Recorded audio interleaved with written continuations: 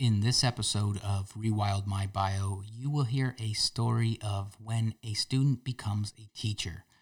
And this is one of my favorite types of stories because, one, I love being a student, and two, I love being a teacher. So this was a great opportunity for me to get together with my friend and fellow colleague in fitness and health, Colin Jackson, to discuss our journey in tandem into health and fitness and when we met.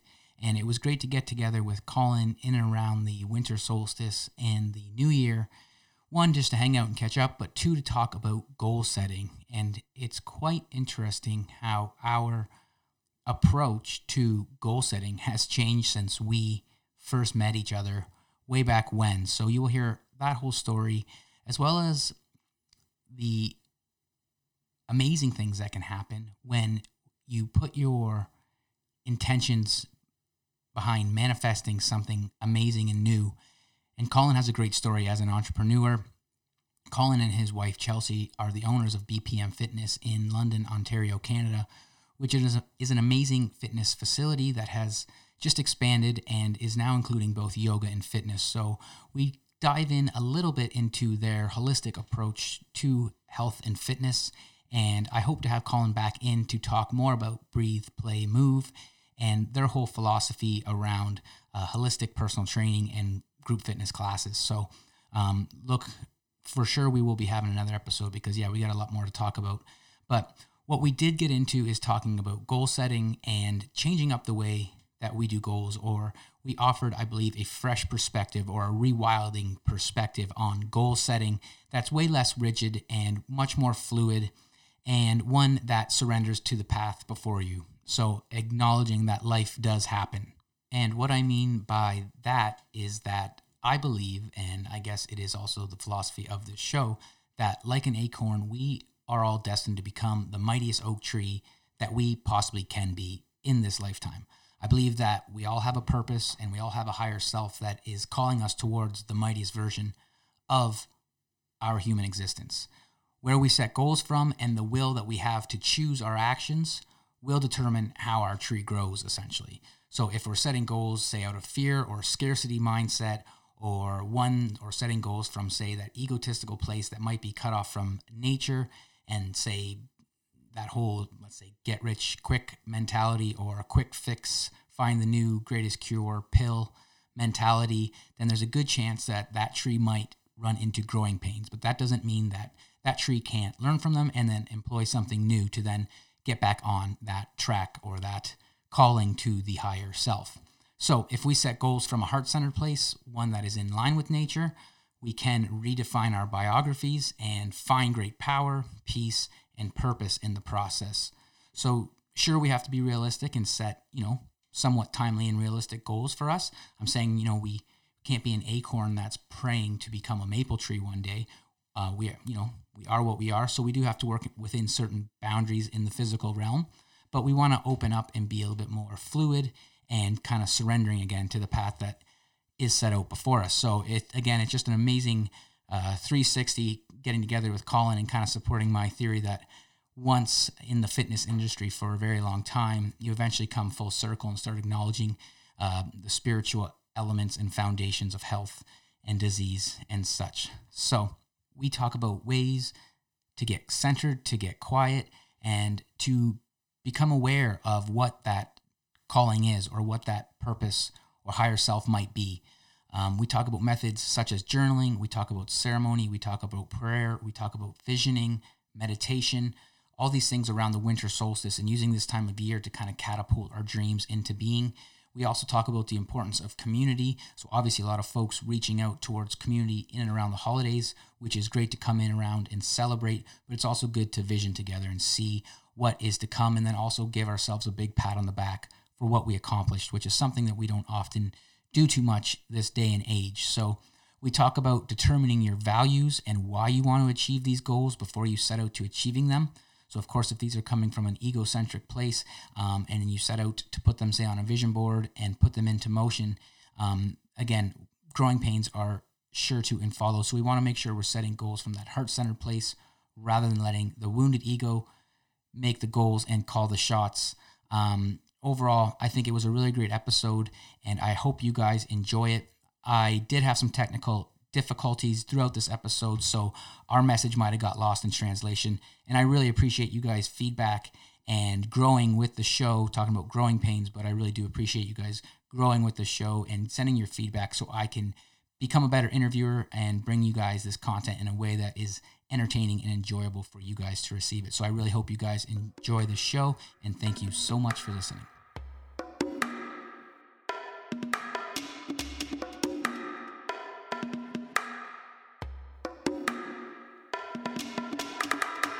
Welcome to ReWild My Bio, a self-help and alternative health podcast.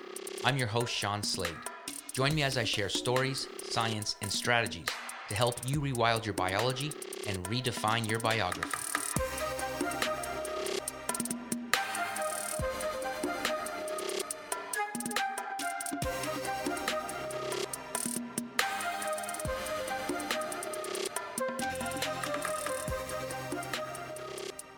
I got Colin Jackson, my good friend, here with me today. Colin, welcome to the show, man. Thanks, man. It's a pleasure to be here. We're just chatting how this is Colin's first podcast ever, so I told him I'd be gentle on him. Yeah. And it kind of puts the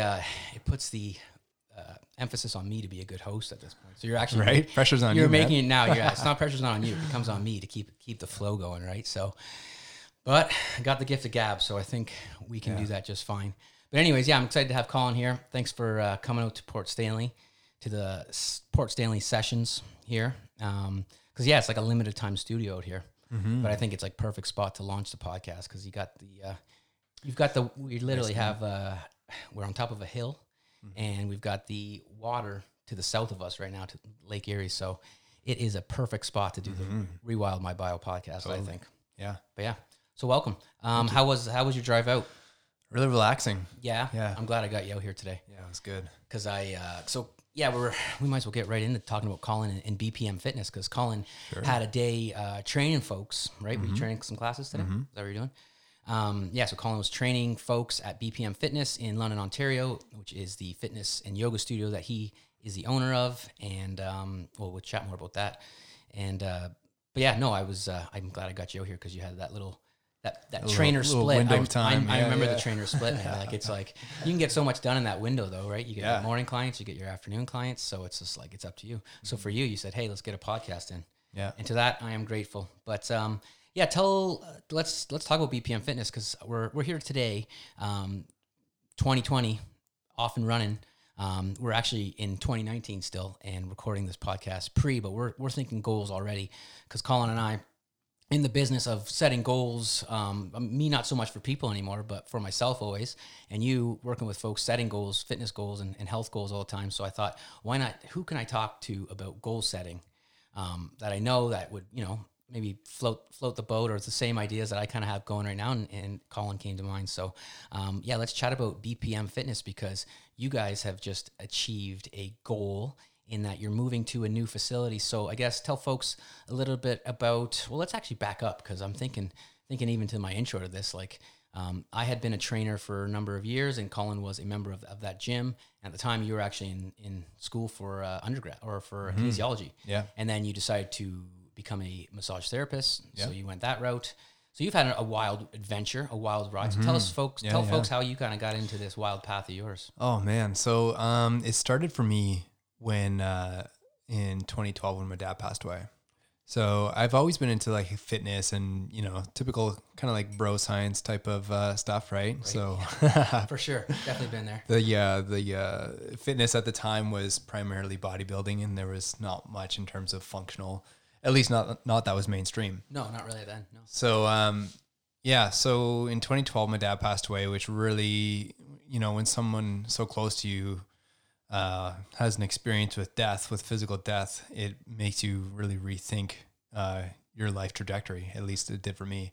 And it was at that time where I was working a pretty much 12-hour days manual labor. I was a apprentice carpenter, and I really just felt the desire for something more for my life, and I wanted to basically use what my dad taught me to help people, essentially.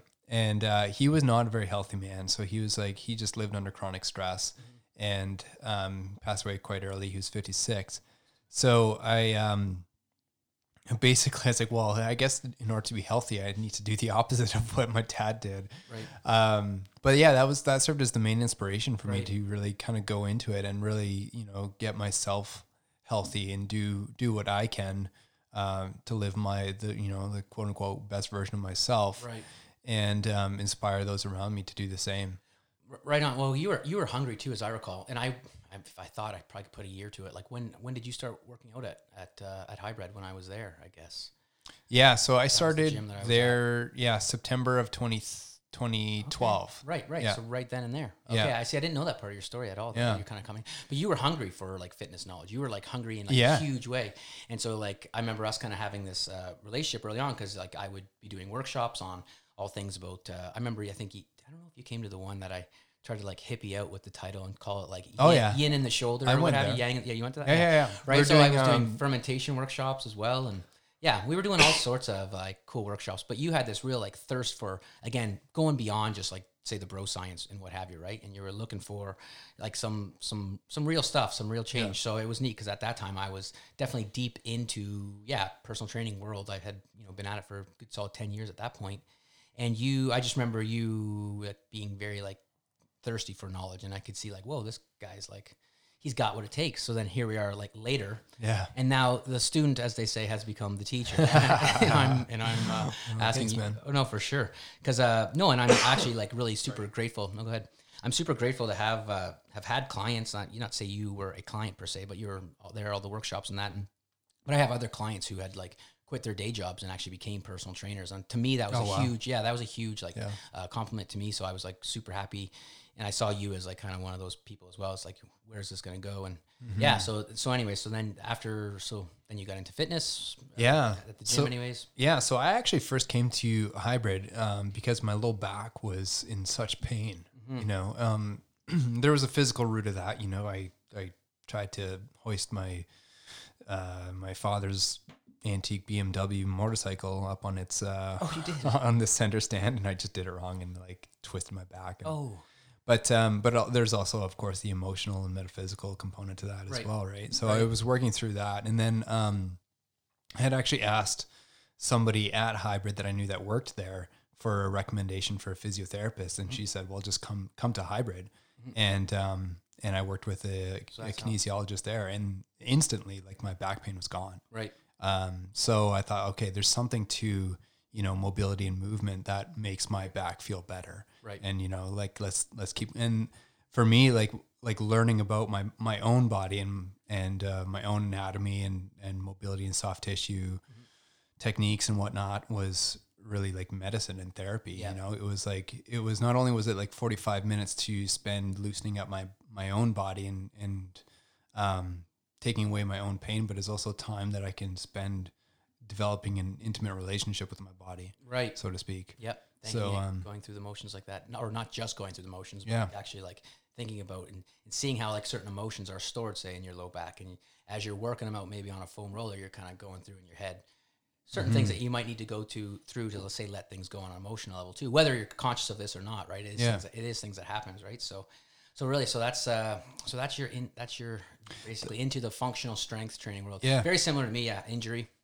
Injury, and I guess I never had a family member pass away, but it was an injury that happened to me, and leading up to that, I was around 25 exactly, I believe, and it was like leading up to then, I had been into bodybuilding and that whole thing in my early 20s, and then as soon as I had broken an ankle trying to skateboard, I realized that I'm like, I want to get back into a different type of fitness, and that's when I found functional fitness and mobility, stability, and taking care of my body in a little bit more of a proper way that's going to be sustainable as you age, right? So cool. So there you are. So then you went to school. I'm kind of kiboshing your story. It's all good, man. Yeah. So I was in school for kinesiology, and meanwhile learning as much as I can on my own about like functional fitness and things like that. And then the following spring, I had taken this course through a company called DTS Fitness Education. Right. And at the time it's the DTS level 1, and that was spring of 2013, and that totally changed the way I looked at everything. Right. So DTS, for those listening, is Darby Training Systems, which is a functional fitness school, or I guess you or a trainer, a personal trainer institution, or a strength coach educational body that is training whole sorts of different. They've got all kinds of courses now. Okay, but so that's what got you started, anyways. Your first certification. Yeah, cool. It gave me like the. What do they say? Competence begets confidence, I think is one of their lingos. And it definitely was the case for me. Like it just empowered me so much to be confident in my own approach and programming for clients and whatnot. And it was during that course, I remember the instructor, Kevin Darby, he was about to demonstrate fascial stretch therapy. And he asked somebody in the crowd, he's like, who here has tight hamstrings? And I shot up my hand immediately because like my tight hamstrings were like chronic for me. Right. And then he goes, okay, so I'm going to have him go up on the table. So I went up on the massage table and it's got 4 straps. And he starts working on my right leg, I believe it was. So it does, a 45-second to a minute type of therapy sequence, stretch or what have you. On my right leg, on my hip, more the glute complex to be more accurate, the adductors and the so bent knee essentially, and gets me out of the straps and then lifts my opposite leg up, essentially performing a straight leg test. And did the before and after, and my opposite leg shot up to I don't know, an insane amount in range of motion. So you were sold. So I was sold. I was like, whoa, what the hell is going on here? Like, why is my left hamstring, how is that range of motion increased so much? And he didn't even touch my left leg whatsoever. He just stretched my right. And that was kind of like the selling point with fascial stretch. So then the following spring after that, so a year later after that, I enrolled in that course. And by that time I had been, I had switched from kinesiology into massage therapy because I think I had a pretty clear vision for myself at that time. I wanted to focus primarily on fascial stretch therapy and personal training. And then, I was in the massage therapy program so that, clients could use their benefits for it, their insurance benefits. Yeah, right, exactly. Yeah. No, which is a beautiful thing because it can help people. Well, I remember when you decided to forego your registration, that I was bummed. I'm like, I can't use my benefits anymore. Yeah. Which is a whole nother topic on integrative health services. But no, I mean, I think it's great that you knew what you wanted to do and you went after it, and you said, I really want to work with people that want to, or that can and want to work with me, right? So, and I think you've done a great job in building a whole gym kind of with that mentality. That was years ago now. So yeah. Well, thank you. So I mean, then you got into the fascial stretch therapy, and then I guess but when did you get into BPM? We got to lead to that. Yeah. So after I finished massage school, I was, as you say, I was hungry. I was really wanting to make a difference and start working with people immediately, right? However, I was I was really picky in terms of where I wanted to work, where I wanted to have my practice. And I think it was like Sunfest in London one year, and I was walking down Sunfest and I met up with this friend of mine, and he introduced me to this guy named Eddie, and we got to talking, and he was telling me about what's my ideal space and the ideal scenario. And I was saying, I'd love to work in a gym where, it's functional training, but it also is holistic and, burn sage and Palo Santo and all those, all the hippie stuff that I'm into. Right. And Eddie goes, I have a gym exactly like that. Do you want to come by sometime? So I'm like, no way. Okay. Yeah, I do. And at the time I had been, interviewing at Good Life actually. Oh, you were? And, they were going to hire me at whatever level trainer, level 2 or level 3 or whatever. Oh, they were going something like that. They gave you something at least. Something, good, yeah. Good. And then I just I had this inner feeling that I needed to follow the route that was presented me through my friend Eddie, right? Who's so Eddie's actually the original owner of BPM Fitness. So he opened BPM in January of 2014, so almost 6 years ago now, and I just had this intuitive hit that I need to follow that. And, so I did. And then I started coaching and training there. I think it was July or August of, 2015. Okay.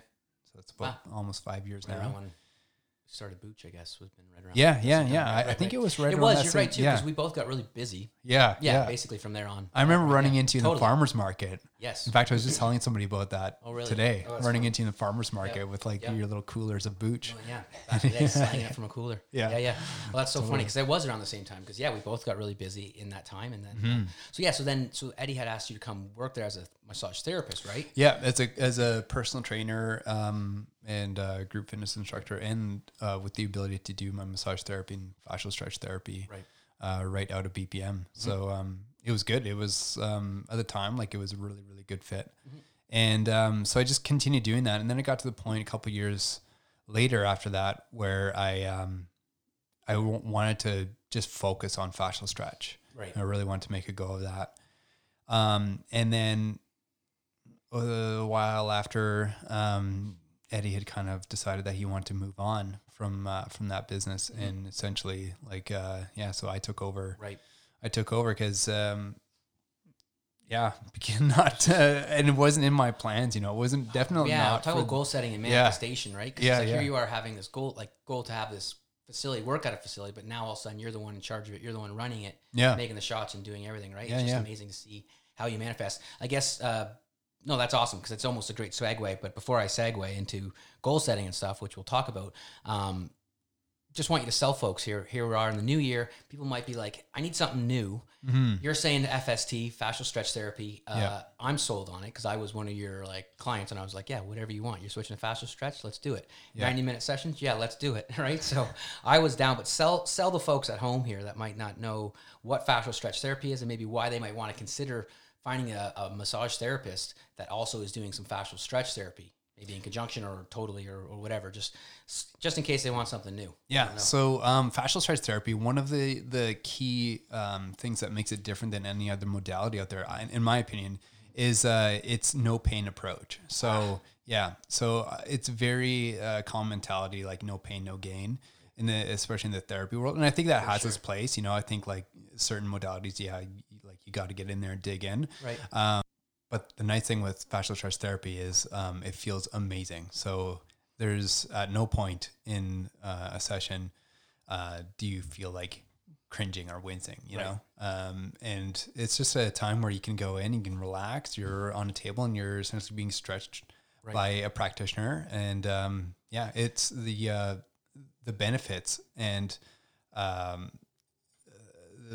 what am I trying to say here? Like its efficacy on improving range of motion, and it's very efficient, very effective at what it's set out to do. And I would totally second in that there is like that pain approach with massage therapists often that you got to get in there and have deep tissue massages that is somewhat painful. But I feel like with fascial stretch therapy, it is much more effective, and you don't have to necessarily go through that type of pain or what have you, right? Yeah. So I definitely I love it. And I guess my reason for asking that is because, well, one, I wanted to give folks something new to try, but I feel like you're seeing a lot of different massage therapists out there now also advertising that they also are fascial stretch therapists. So I thought that maybe folks might see the FST next to someone's name. RMT, FST, say here in Canada is how you'd see it a lot.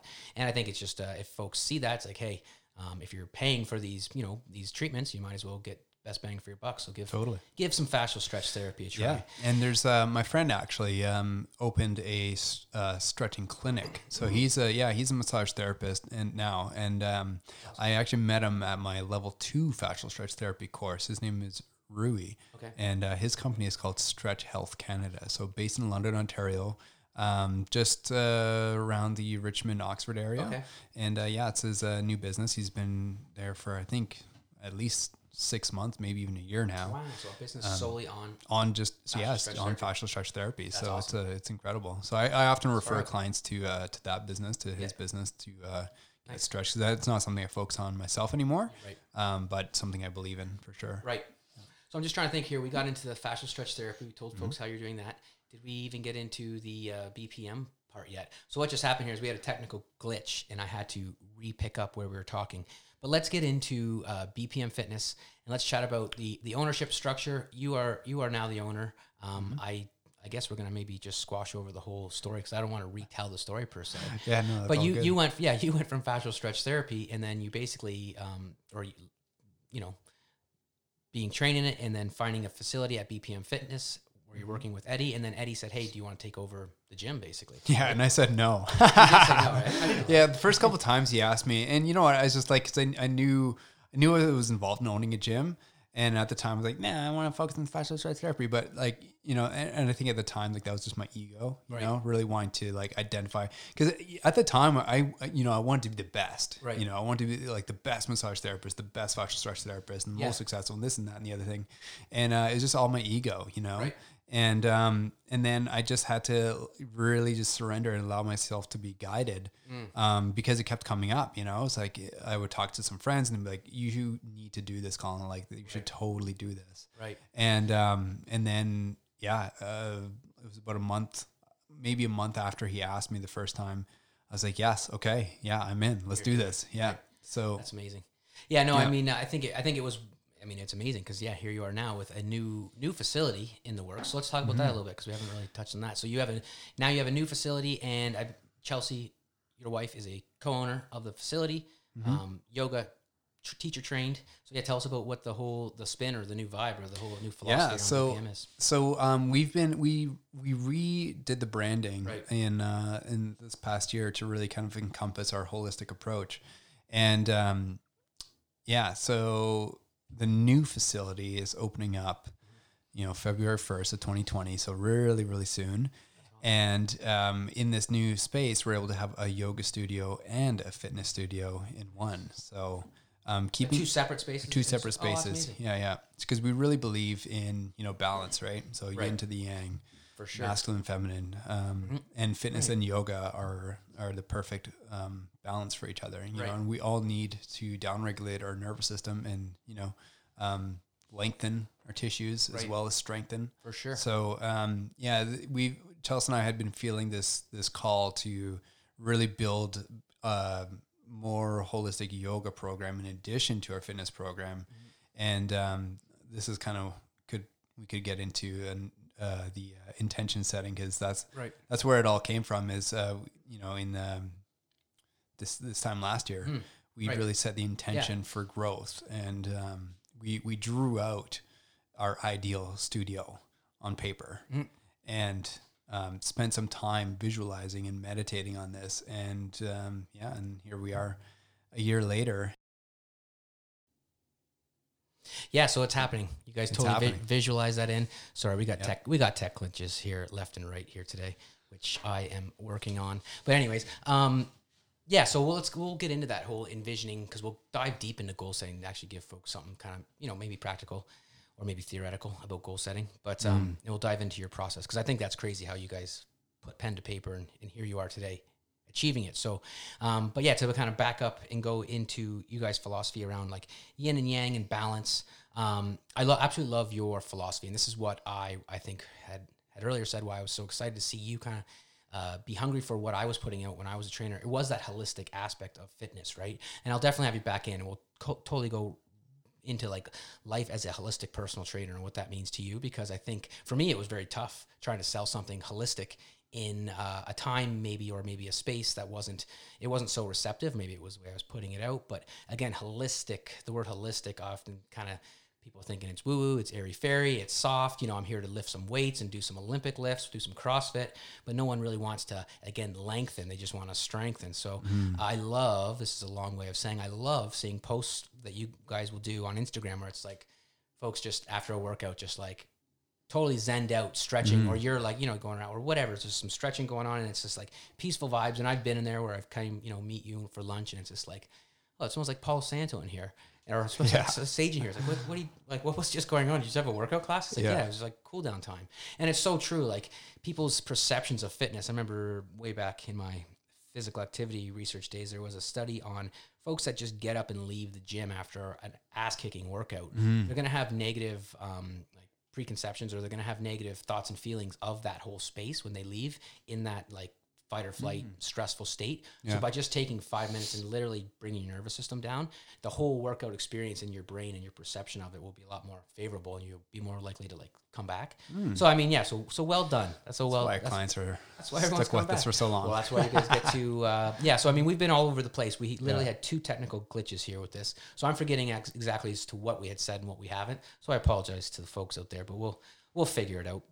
But basically, what I want to do now is so we chatted about, you guys' marriage of yoga and fitness, and kudos to you guys for doing that too, and being able to expand it. Just, I guess it's, for me, it's kind of, I'm happy to see, that brand or that style of personal training really have demand for it, right? And I think you guys got a great location. You guys are now, so for folks in London, Ontario, you guys are downtown right now on Dundas Street, but you're moving to where exactly?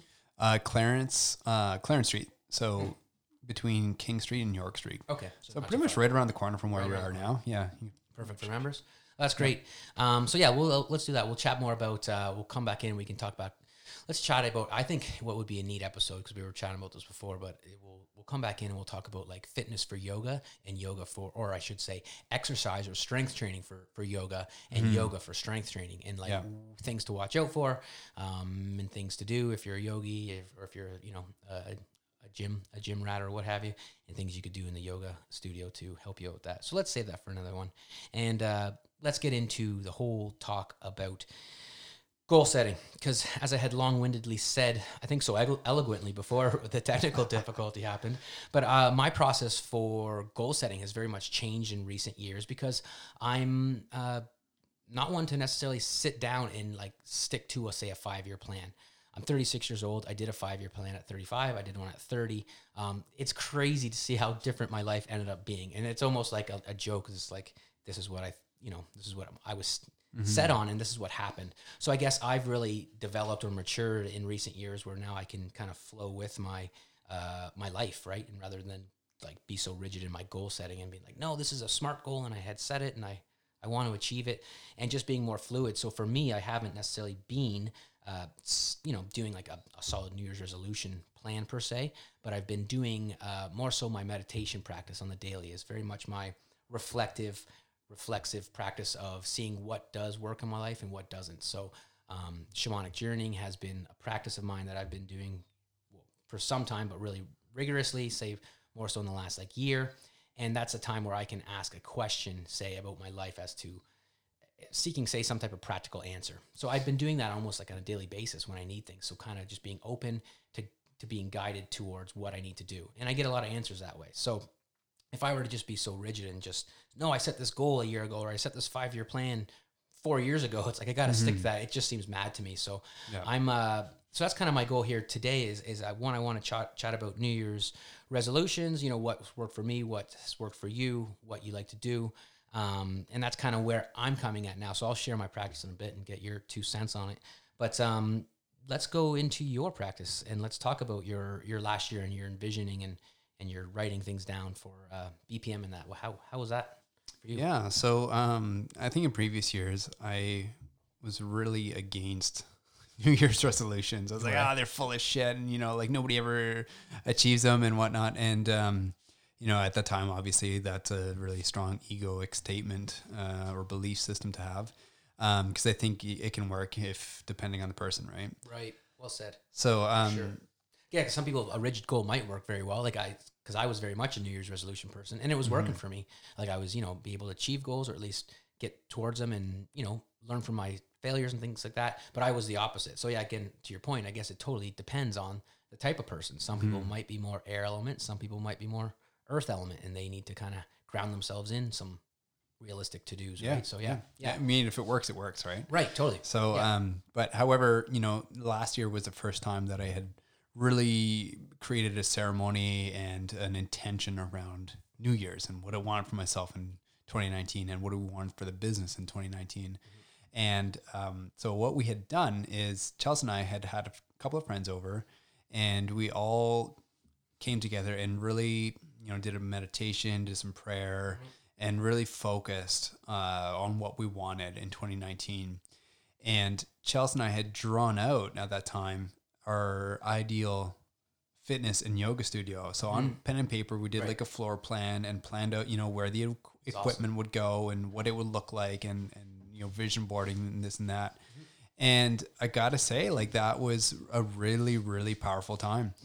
So not only did we do that work and that intention, but we also carried that into our daily life. So, I had mentioned, I don't know if this part got cut off, but we talked about reading the book Dynamic Thought by Henry Thomas Hamblin. And in that book, it was written in the early 1900s. It's a lot like Think and Grow Rich, but more condensed and more straight to the point. He talks about having a daily practice of visualization and meditation. And it's really interesting because this daily practice, even 15, 20 minutes, half hour, whatever it is something that is across the board, across all, metaphysics practices. Right. Many like Christian and Muslim mystics talk about it. And Steiner, who's, I've been reading more Rudolf Steiner these days, talks about like having, like how important it is to have that time in the morning. Right. And, I would use this time to continue to visualize and feel and, see myself in the new space and see the bricks and see, where the equipment's going and the flooring, and really just kind of build it out in my, in your mind. In my mind. Right. Yeah. In my mind's eye. Putting energy towards it. Yeah. Right. And so here we are a year later, I've been doing this practice, and that obviously having that vision has influenced the choices and has influenced the actions that I take throughout my day. And having it so kind of front and center in my focus, and now we're exactly 1 month away from it opening. Right. It's far out. And I'm glad that you said that. It wasn't just the act of putting it down on a piece of paper and be like, there it is. It's a vision board. And so it is, and it will come true now. Yeah. Right. Yeah. Like it is bringing it into your daily practice, and actually envisioning it, and like, I can smell what it's going to smell like. I almost feel what the walls will like, and actually putting it into being, into life, almost through your mind and through that whole process. Yeah. So yeah, I'm really happy to hear you say that you went beyond just the setting of an intention or of a resolution. You actually went and brought that into your daily practice, and you envisioned it every day. So that did influence your actions, which I think is the biggest important thing there, is that you have to actually follow through and get shit done, right? So you actually have to make different actions. So it's not just this resolution that you set and say, oh, I'm going to quit doing this, and then therefore, and it just, it's kind of a random thing that just popped in your head. 6 weeks later, you're doing it again. So let's talk more about, because I think that's interesting, because there was two things that you said there that are very similar to my process that I've been around the winter solstice and the new year.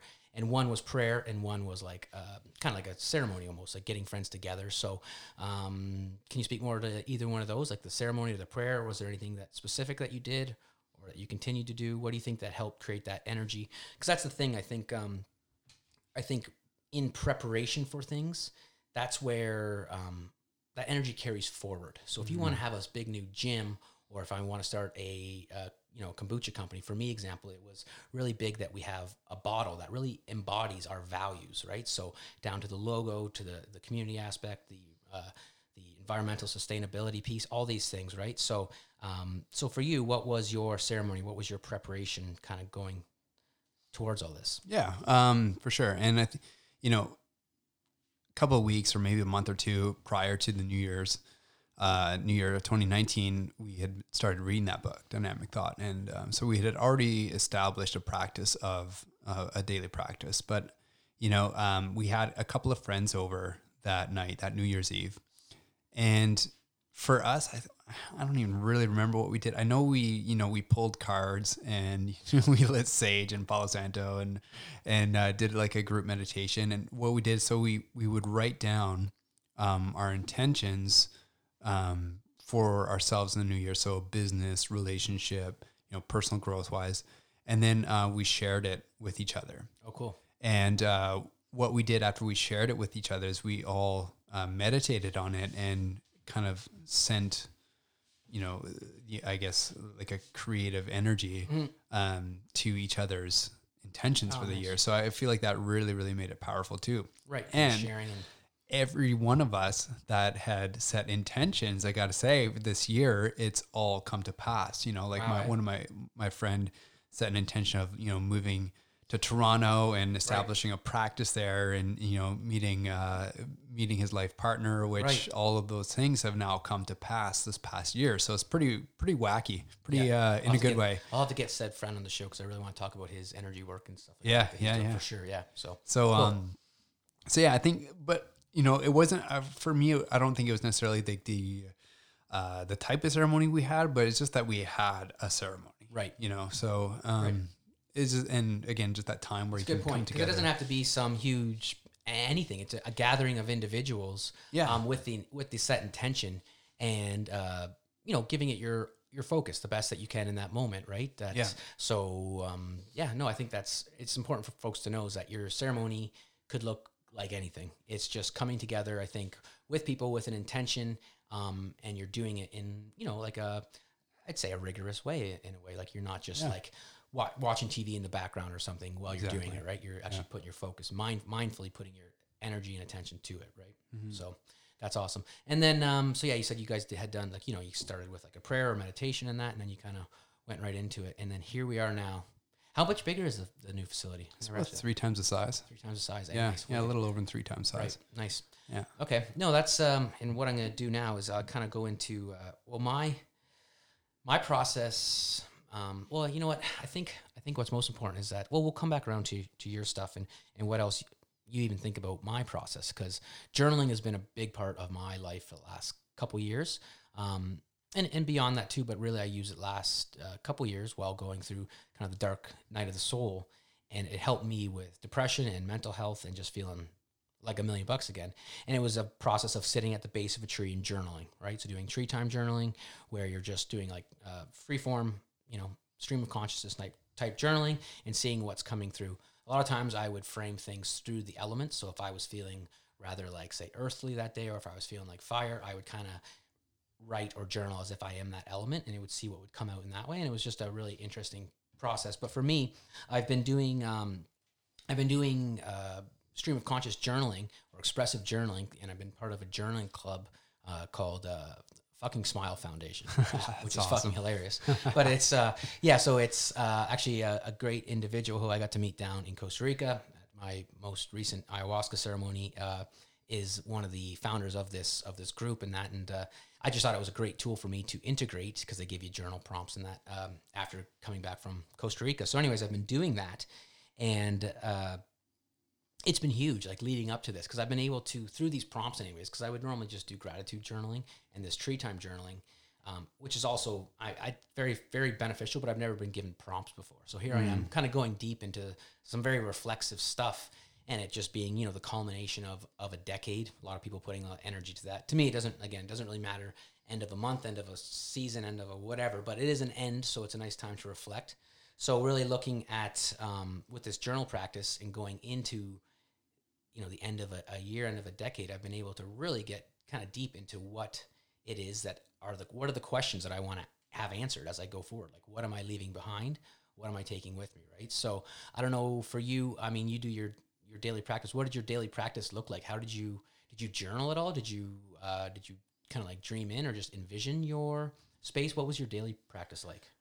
Yeah, it's a good question. I haven't dabbled into journaling, but I think that's something I want to start exploring. Yeah, I'll throw the link to the Fucking Smile Foundation, and I do hope to have this individual, Eric Godsey, on the show. Actually, we chatted briefly before the holidays about it.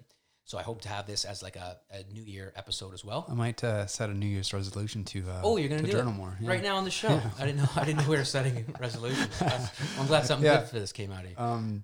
So my process in the morning is, it kind of fluctuates, but every day I wake up and I spend, minimum 15 minutes. I use the Insight Timer app, and I just have some nice soft music going. Yep. And I visualize everything. I visualize what the space would look like. I visualize the type of clients that I want to work with. I visualize their success. And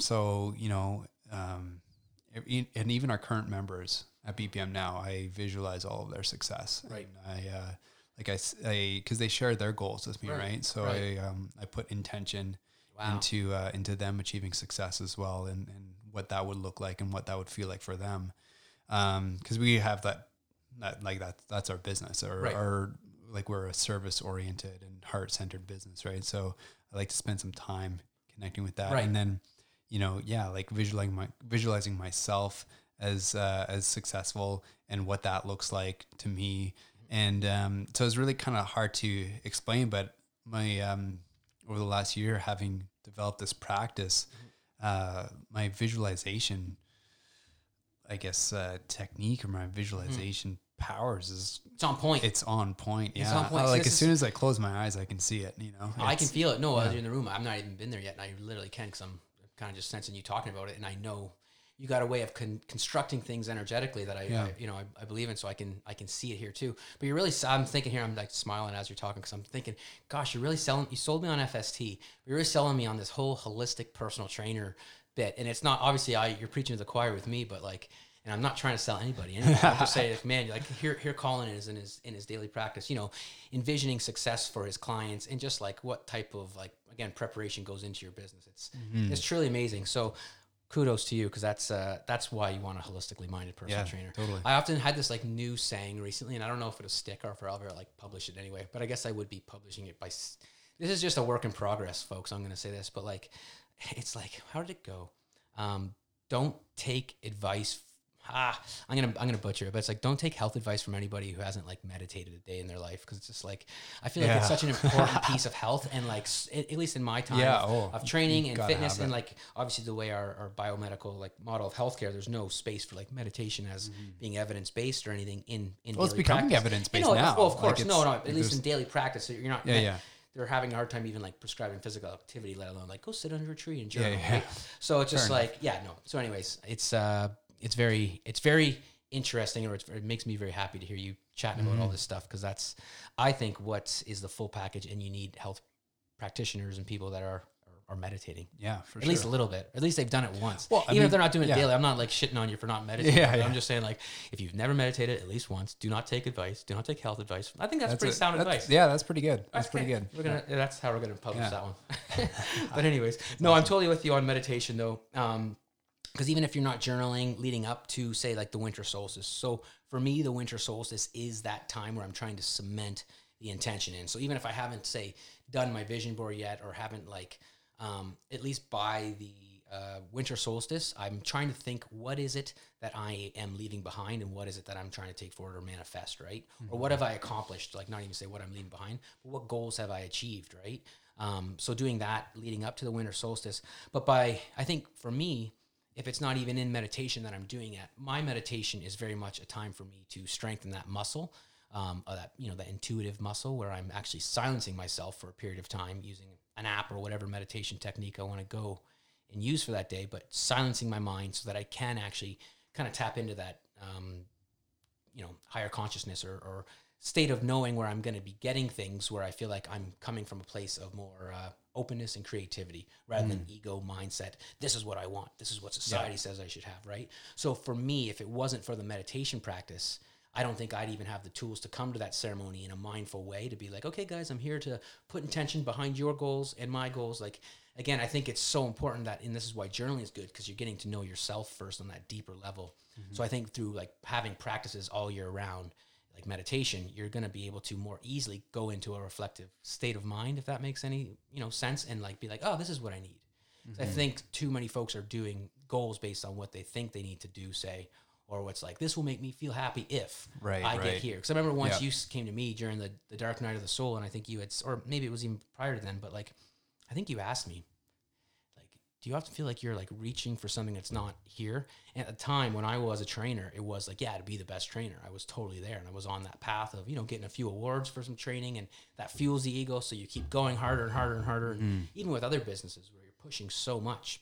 Yeah. And it's just like, do you ever feel like you're happy right now in this current moment? And like, I don't think you know that, but here's another example of the student becoming the teacher, man, because it really stuck with me. It's like, wait a minute, I'm constantly fucking striving. Like, and obviously just getting into yoga and meditation and the whole idea of like non-striving, non-judgmental, it was one of the hardest pieces for me to grasp and get, right? So until I became quiet enough with myself in meditation practice, just kind of full circle this year, I wasn't even able to know what it is that actually makes me happy right now in the moment, and what I truly want. Like all these like, awards and like businesses started and big paychecks and things like that are all, I'd say they're fine and good for some, but for me, that was kind of, I was achieving those goals, but I still wasn't happy, right? So for me, it's like, who am I? What do I really want? And through meditating, that would clean out the space enough for me to even know what the heck it is that I want. So, yeah. So that's, I think for me, that's kind of the meditation piece is a huge piece because, it can silence you to even know what the heck it is that you want in the first place. Yeah, and I think that's a really neat point that you bring up, and that's something that I really encourage everyone, my clients and everyone, to really connect with is what are their goals? Yes, like, so having goals, everybody's got goals, but more importantly, why are those goals important, and what do we feel those goals will bring us, right? And I think ultimately, everybody just wants to be happy and to be free of suffering, and to be healthy. So, if somebody's, 40 pounds, they want to lose 40 pounds and that's their goal, right? Like, okay, 2020, I finally want to lose these 40 pounds that I've been trying to lose for the last 10 years. And, I'll lose 20 and then I'll gain 20 and I'll lose 30 and then I'll gain back, whatever. It's like, okay, let's connect with why is losing 40 pounds so important? Okay, well, because then I'll feel confident. I'll feel happy. Then I'll feel it. So I'm waiting for X to happen before I can feel Y. Right.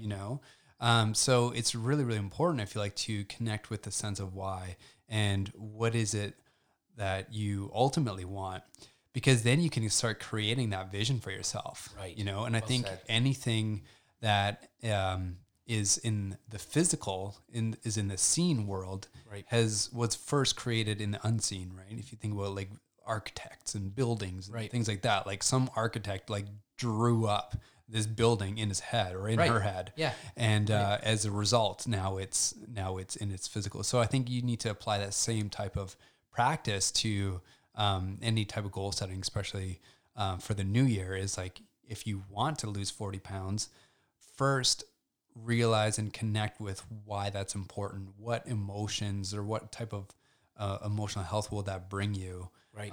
And try to feel that in the present moment and visualize yourself as having like achieved it already. Right. So really trying to bring it from the future. Totally. And I think the other side to this coin, because there's one thing to, visualize and meditate on what it is that you want and what you desire. But the other side of the coin is, detachment from the outcome, the tough one.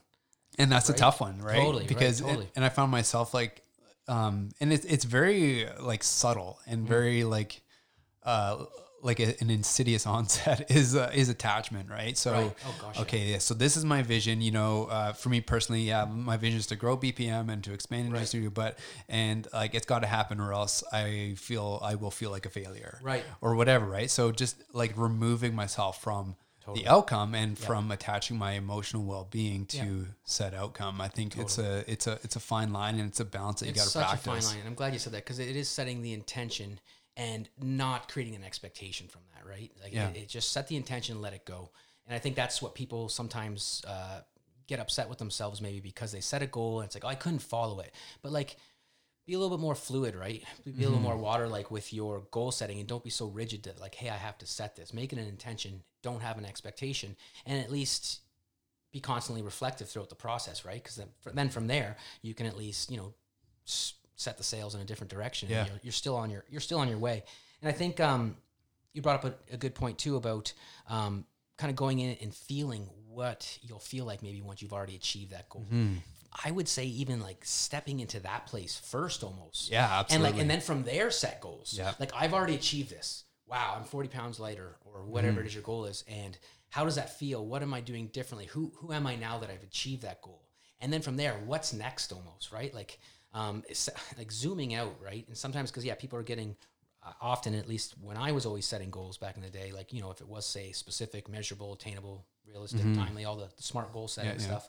But I would it's almost better that we zoom out or figure out, again, like you said, the why, and focus on the why it is. Yeah. Sometimes that, even trying to answer that why question, just takes a long time. Why is it that I want to do this, right? Because it takes, again, peeling off layers of maybe like the onion and kind of breaking down emotions that might be like guarding or might be present as to why it is that I want to lose 40 pounds. Is it because you don't feel like you're enough unless you lose it, right? So so sometimes it's like exactly. like you said, it is very much getting into the emotions behind it, because those sometimes emotions will lead to dis-ease, right? And dis-ease leads to illness.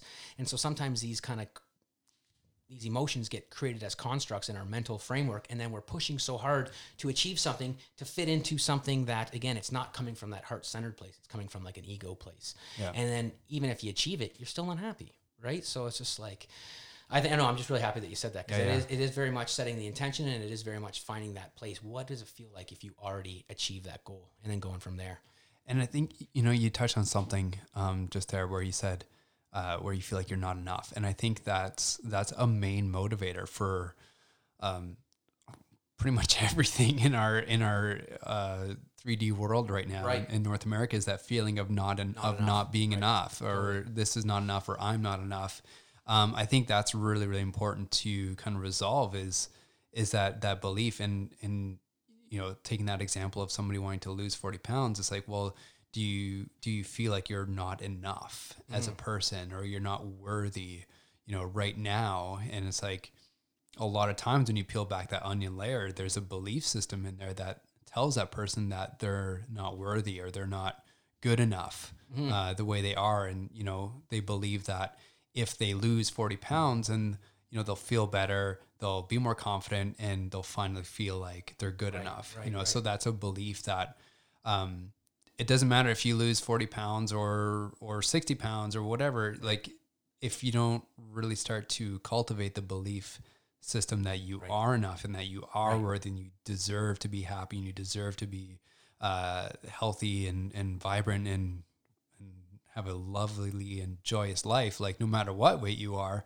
then that's something you're going to always struggle with. So I think that's really key, is what you said. There's just, it's never enough. That's just it. And I think it's like an existential cultural thing in the West, right? Where it's like, you're not enough, you're striving, you have to have the degree, and then from there you got to have the job, then you got to have the family. And that's, it's just kind of throwing you into that whole domestication loop. So to essentially to rewild yourself, it's like, whose belief is that you have that you're not enough, right? Yeah. Is it coming from our like domesticated, very sick, very ill culture, or is that truly your belief? It's never really truly your belief. It's always coming from outside yourself, whether it's past conditioning from early childhood years, or if it's just coming from culture. But it's never that. So I would say to that, who is your tribe? Who is your community? Who are you hanging out with? And that's one of my things that I try to bring in every winter solstice, every Christmas, every New Year, is that I'm trying to bring in community in some ways, right? So for me, like I had told you before, I had done a sweat lodge on the solstice, which this year was a Saturday night. So had a couple Christmas gatherings with great friends, so many, grateful that I had different people to choose from, to who to hang out on that Saturday night. But I chose the inward journey of the sweat lodge, right? Just because I wanted to ground myself in ceremony or in community, to create some energy to carry forward. So I decided to not just do the standard old hang out and just maybe drink with some old friends and that. And I'm glad that I did, because I still got time to spend with them over the holidays. But for me, it was just putting my time and putting my effort into what I truly value and who I want to become. I thought that was really good, because you have to find a community that's going to help bring you up, I think, and help you be that version that you want to be. It's sometimes hard if we've got a strong footing in, like, say, the Western culture, or a family that's not supportive, or friends. I think finding community is going to be helpful in helping these things come to fruition, I guess. So, so happy you said that. Oh yeah, how so? Because that's so as a we have like a fitness community, right? And, totally. And like part of our program is like you're doing this program with other folks that have similar, goals and similar intentions. So what better, atmosphere to really do this than to go into a atmosphere of, community of non-judgmental people that totally just love and support you no matter what. Right. So yeah. See, I knew there was a reason I had you on here. No, you're not. There's a reason I had you on the show in the first place, bud. But no. So to go over a couple of those things. So it's that having that meditation or that inward practice, creating, say, if you are going to set a goal, having some type of ceremony around it where you're going to envision that, or put pen to paper, say. We also talked about having community and having like some type of like whether it's a sweat lodge type thing so your meditation and your ceremony or your prayer, those are all very, very good things because they're all going to carry that energy forward to actually give you the energy to then go and get shit done and put boots on the ground, so to speak, right? So that's all good. One thing that I do is I do a vision board, and it's a chance for me to get creative and artistic because I'm not often doing that really throughout the year. Like my dance would be ecstatic dance would be the only real thing that I do on the regular other than like meditating, which would count, but like I don't get artistic too much is what I'm trying to say. So for me, doing a vision board is awesome because I'm able to, again, having the ability already to know who I am and what I want in life, what makes me happy, and setting my goals from there. After meditating, after journaling, after participating in ceremonies with community and that, for me, I know exactly what my values are. And so for me, a vision board is just something that brings my dream to life, right? And it's a chance to artistically show that in the physical, right? So that hopefully when I look at it, it gives me that little bit of boost energy when I need it to get out there and get shit done. So if you're looking at doing a vision board, really there's no rules, but I think getting clear on some of the stuff that we were already chatting about on your questions as to what you want to maybe leave behind, what you want to bring forward. And after you've done some ceremony in that and using the energy of this time of year is so good to do this. So there is something beneficial in that there's so many folks out there in the collective conscious doing the goal setting. So by putting a little more energy and emphasis into your preparation, your ceremony, your community, your prayer, whatever it is that your meditation, whatever it is you're doing, you're going to be able to use the energy of this collective, like this time, to hopefully also carry you forward. So for me, it's just an important time to do this vision board. And I really do it every equinox and solstice, to be quite honest, I don't do vision boards all the time. I just do them this time of year, but doing practices, let's say in, so this time of year, I did a ceremony actually a couple weeks ago where I burned something that I wanted to leave behind essentially. So did that ceremony, but let's say in the spring or planting something in the spring, something that you want to see grow, right? So you can do these different types of ceremonies as well. But through all these practices, I've distilled values that I feel like are my values. And I want to make sure that things that are on my vision board are things that I value, right? And then therefore I want to make sure that there's things that I'm putting my time towards. It's nice to say I value fitness or I value yoga, but when are you actually doing yoga, right? So it's like I want to make sure that what I value, I'm also spending my time there. Yeah. If I value something a lot, like families say, then it's like hopefully that's on my vision board in the same proportion almost, right? That's the way I try to do it. It doesn't always work out that way. Sometimes it's just super abstract and creative, but sometimes if something is very important to me and it's coming to the forefront, you'll see that in a big way. Like I'm not no art therapist, but I know that a lot of times by looking at the way in which people represent their goals, you can kind of see at what stage of achieving that goal they're in and also at maybe what stage of life they're in. So I don't know. Have you ever made a vision board? I have. Yeah. What do you think of the whole process? It's fun. It's creative. It is kind of really interesting to witness what things come about of it, because I often I shouldn't say often. I think I've vision board maybe twice in my life. Okay. But when I have vision boarded, if that's even a verb, vision boarding, it's really kind of interesting to witness what comes out of it, Yeah. And I can't even give you a specific example because it's been so long since that vision board. I forget what was even. I think I had. I think the last vision board I really did was a couple of years back, and I had a Subaru. Oh yeah, on there. Oh, you're dreaming. I cut out a picture of a Subaru and put it on my vision. But that's the thing. I don't want to. Here's the thing, though. I don't want to poo-poo on ideas that are like material gains because sometimes you need the Subaru to get from A to B. That's what I drive now. No, and that's the thing, though. Like there are some type of these questions that you're sitting down and ask. They don't have to be who am I or what's the meaning of life. It's like what do I need to be able to get me to A to B, the bus or a Subaru? And for you, if it's the Subaru, put it on there because again.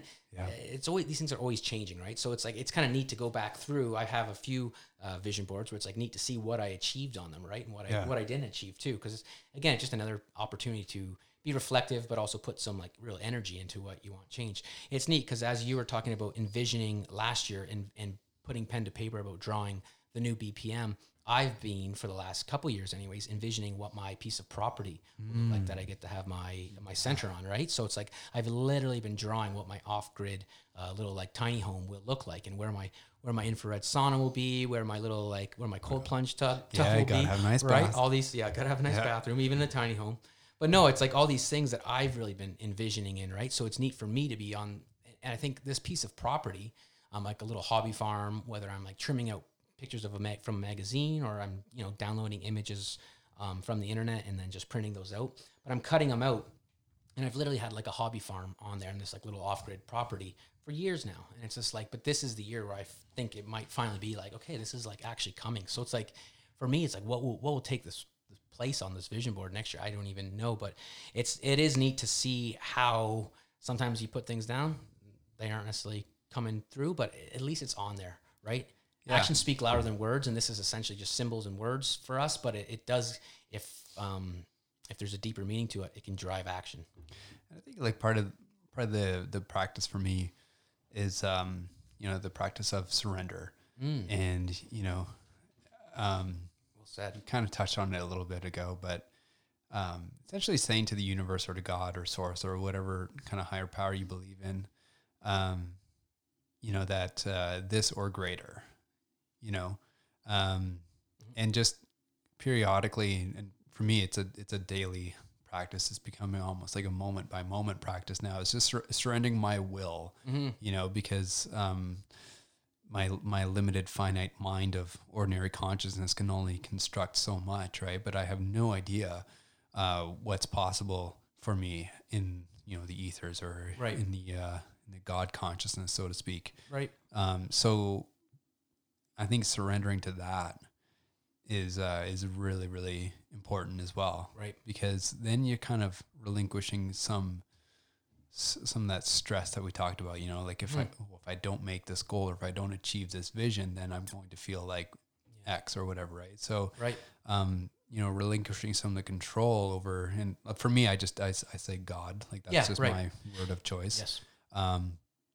But surrendering like my will over to God is absolutely key and fundamental to having a happy and productive day. It's key to it's key to rewilding your life, I would say, in that like we have this higher knowing, we have these different ways of knowing that we've evolved with and we've tapped into through God, through nature, through messages in the wind, but we often just shut them off, right? So I think you're right, because having been in the fitness industry, and I feel like a lot of folks in the fitness industry after a while, and I'm not anymore, but like come full circle and actually start talking like this, where they're realizing there is that higher power, and to be less striving, less pushing, go, and trying to like set a goal that's way unattainable, and just kind of, like you say, surrendering and relinquishing control to a higher power.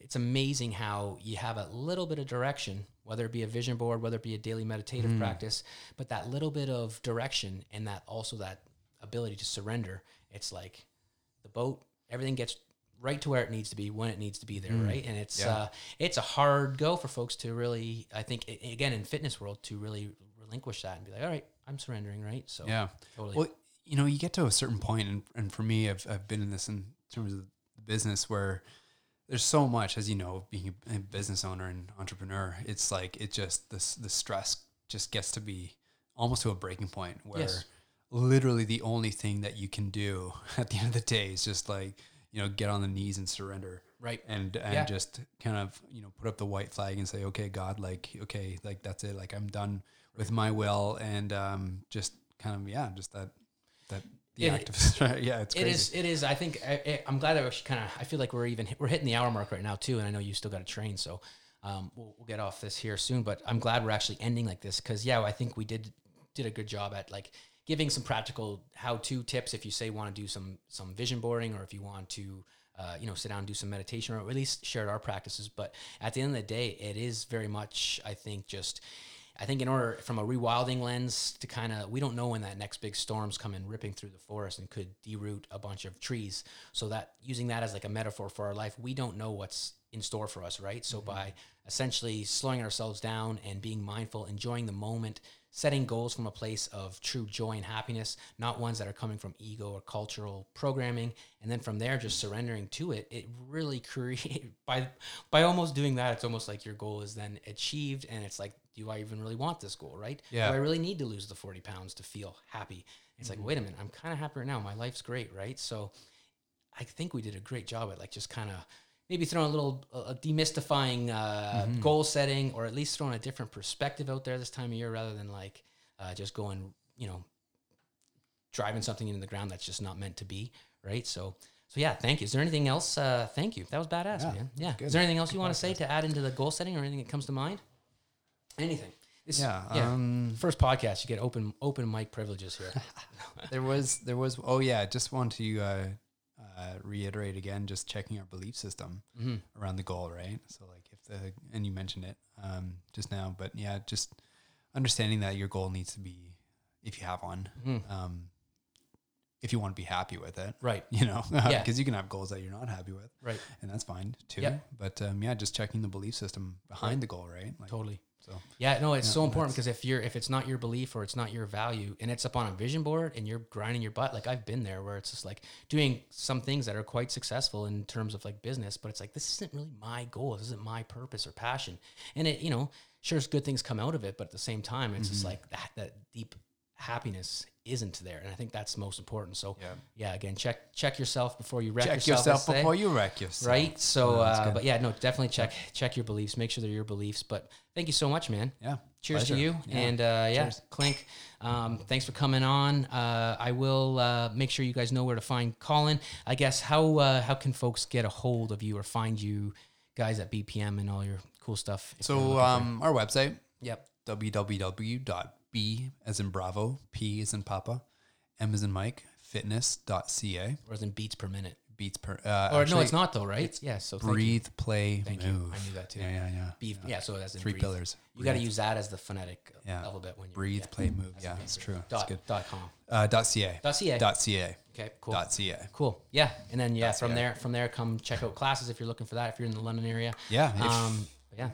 Yeah, sweet. That's how we can do it. And then other than that, we'll have you back on and we'll chat about some cool stuff when you got more time, my man. But until next time, thank you guys so much for listening, and stay wild.